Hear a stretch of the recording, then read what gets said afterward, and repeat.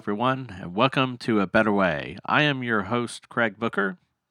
In the last episode, we discussed what is trauma. We also talked about 5 common myths surrounding trauma.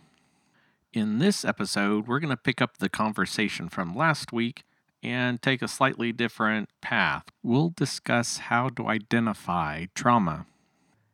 As I say every episode, this is not meant to replace therapy. While I do hope that this is helpful, this is not a replacement for getting the help you need.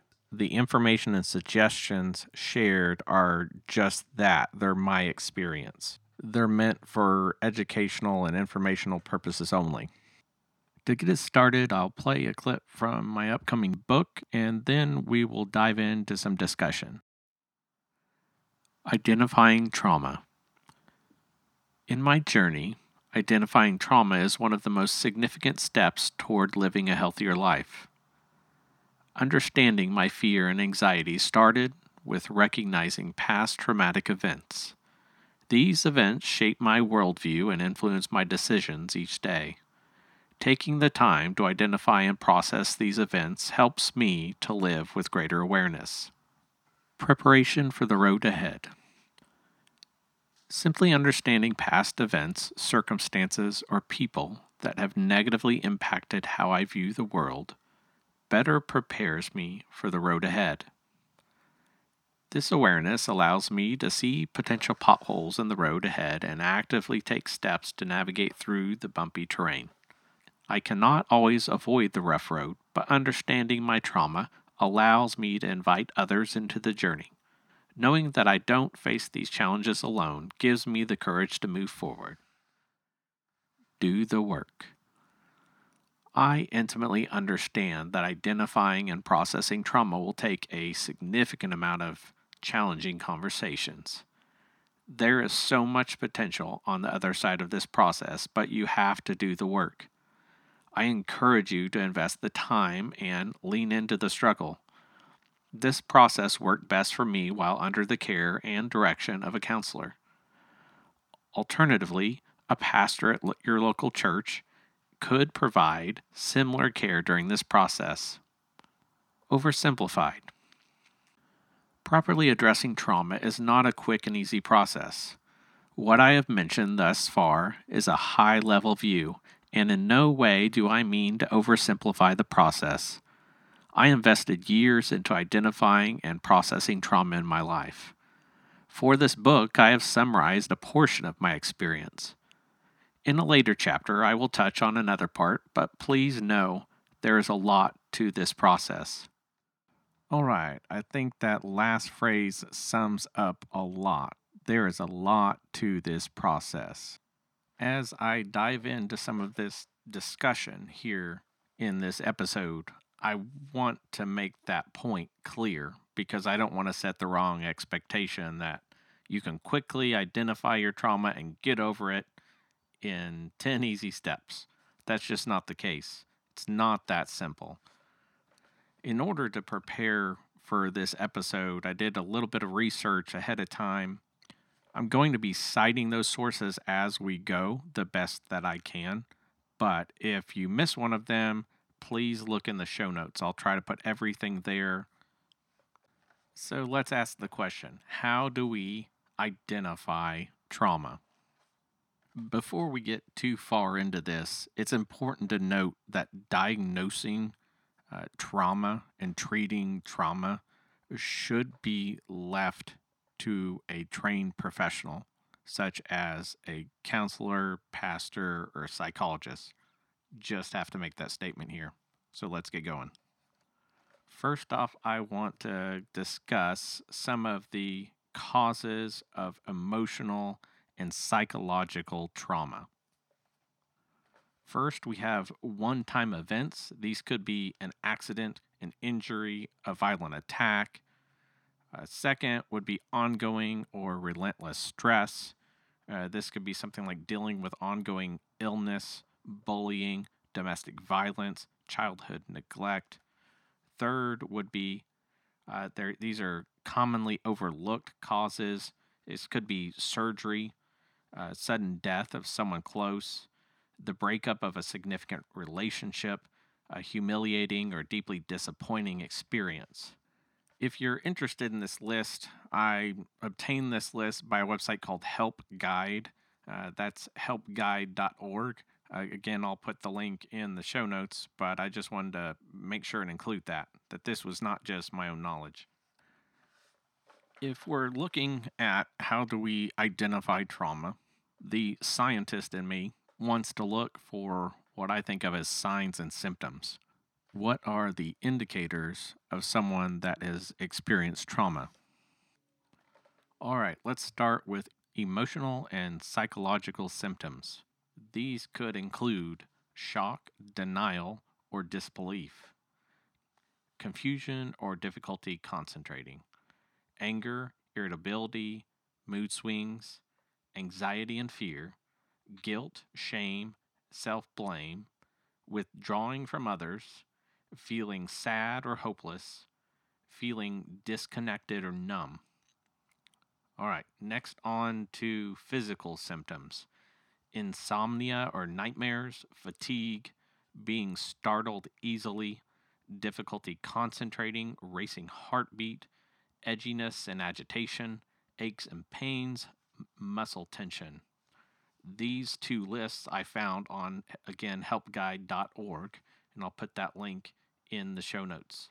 Next up, I want to discuss behavioral symptoms. Those are avoidance behaviors like staying away from people or places, things that trigger memories of the event. A lack of interest in social events and previously enjoyed activities or hobbies. Easily irritated or quick to lash out. Reckless or self-destructive behavior. Keeping busy all the time to avoid thinking about the traumatic event or situation. This behavioral list I got from pyramidonlinecounseling.com. Again, I'll include that in the notes. Another area that I would look towards to help me identify trauma would be triggers. It's become really socially acceptable term to use the word trigger, and so I want to try to make this as clear as possible. I found an article from PsychCentral.com that was titled How to Identify and Overcome Trauma Triggers.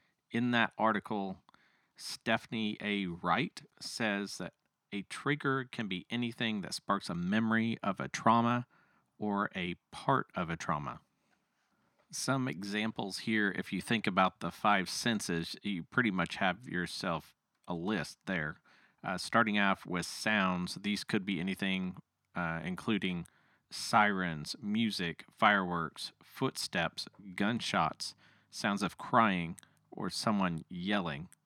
For sights, this could be people of similar ages and characteristics to others involved in the traumatic situation, an intoxicated person, a building or place, healthcare professionals such as first responders, a piece of clothing. As far as smells, these could be a fragrance or cologne, alcoholic drinks, grilling meats, gasoline, certain foods or drinks. For emotions, these include feeling ignored, sensing abandonment, feeling sad or crying. And then for situations, this could include speaking with an authority figure, encountering someone with perceived narcissism, driving in a car, experiencing rejection, experiencing a violation of your boundaries, unwanted physical touch. All right, so now that we have some information, some background to help us in our search and identifying trauma, this list can better inform our investigation. I wanted to provide some education up front to help us in our journey, but I think that's only helpful to a point. I think at this point in our discussion, it may be helpful to have a little bit of practical examples to apply this list. So here goes. In previous episodes, I talked about what got me here. I went into greater details on the rest of my story, but hopefully you're able to recall some of that and really dig in and apply some of this here to better understand this topic. In the past, I experienced trauma in finding a job that has changed me ever since. Now, listen to my wording. I said ever since. My original wording would have been forever. Period. Do you hear the weight that comes with that statement? If I say forever, that kind of applies it to me as a person. That implies that it's not going to change. And I believe that healing is possible in that area. Just because it hasn't happened yet doesn't mean it won't in the future. All right, let's keep going. So, anytime I go about looking at job advertisements, anxiety just pours over me. If you've ever watched an American football team win a big game, you might see the players dump a large container of sports drink all over their coach. That's what it feels like to me. Simply going through the process of looking at jobs stirs or triggers anxiety in me. Likewise, submitting my resume or interviewing, I encounter extreme anxiety. Now, I know you're saying everyone encounters stress or anxiety when they go through interviews, and I understand that. It triggers me on a much deeper level than that. I remember that feeling.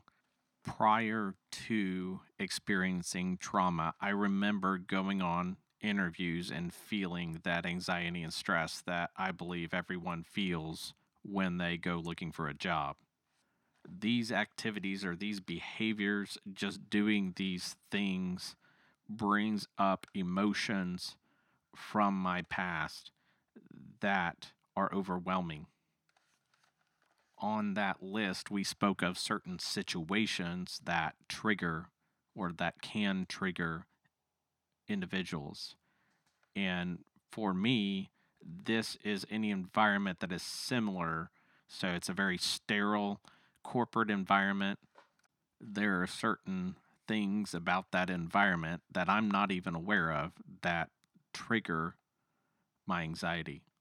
For you, this will be something different. I just know that activities surrounding a job search typically escalate my anxiety levels to a point where I need support.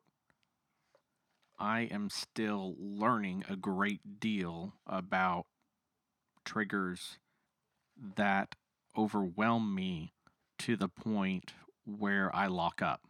And so I am always learning, always taking notes. It's not always fun when I discover one of these. This can be something small, something that reminds me of a past scenario that wasn't favorable.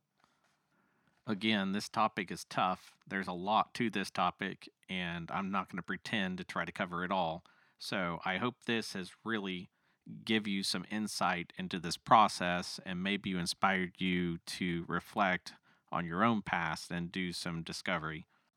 That's going to be it for this episode. Again, thank you for listening. I hope that you will hit subscribe so that you'll get notified of future episodes. If you would like to be kept up to date on things with this podcast or things that I'm writing for my book, you can go to my website at craigbooker.com. Again, that's craigbooker.com.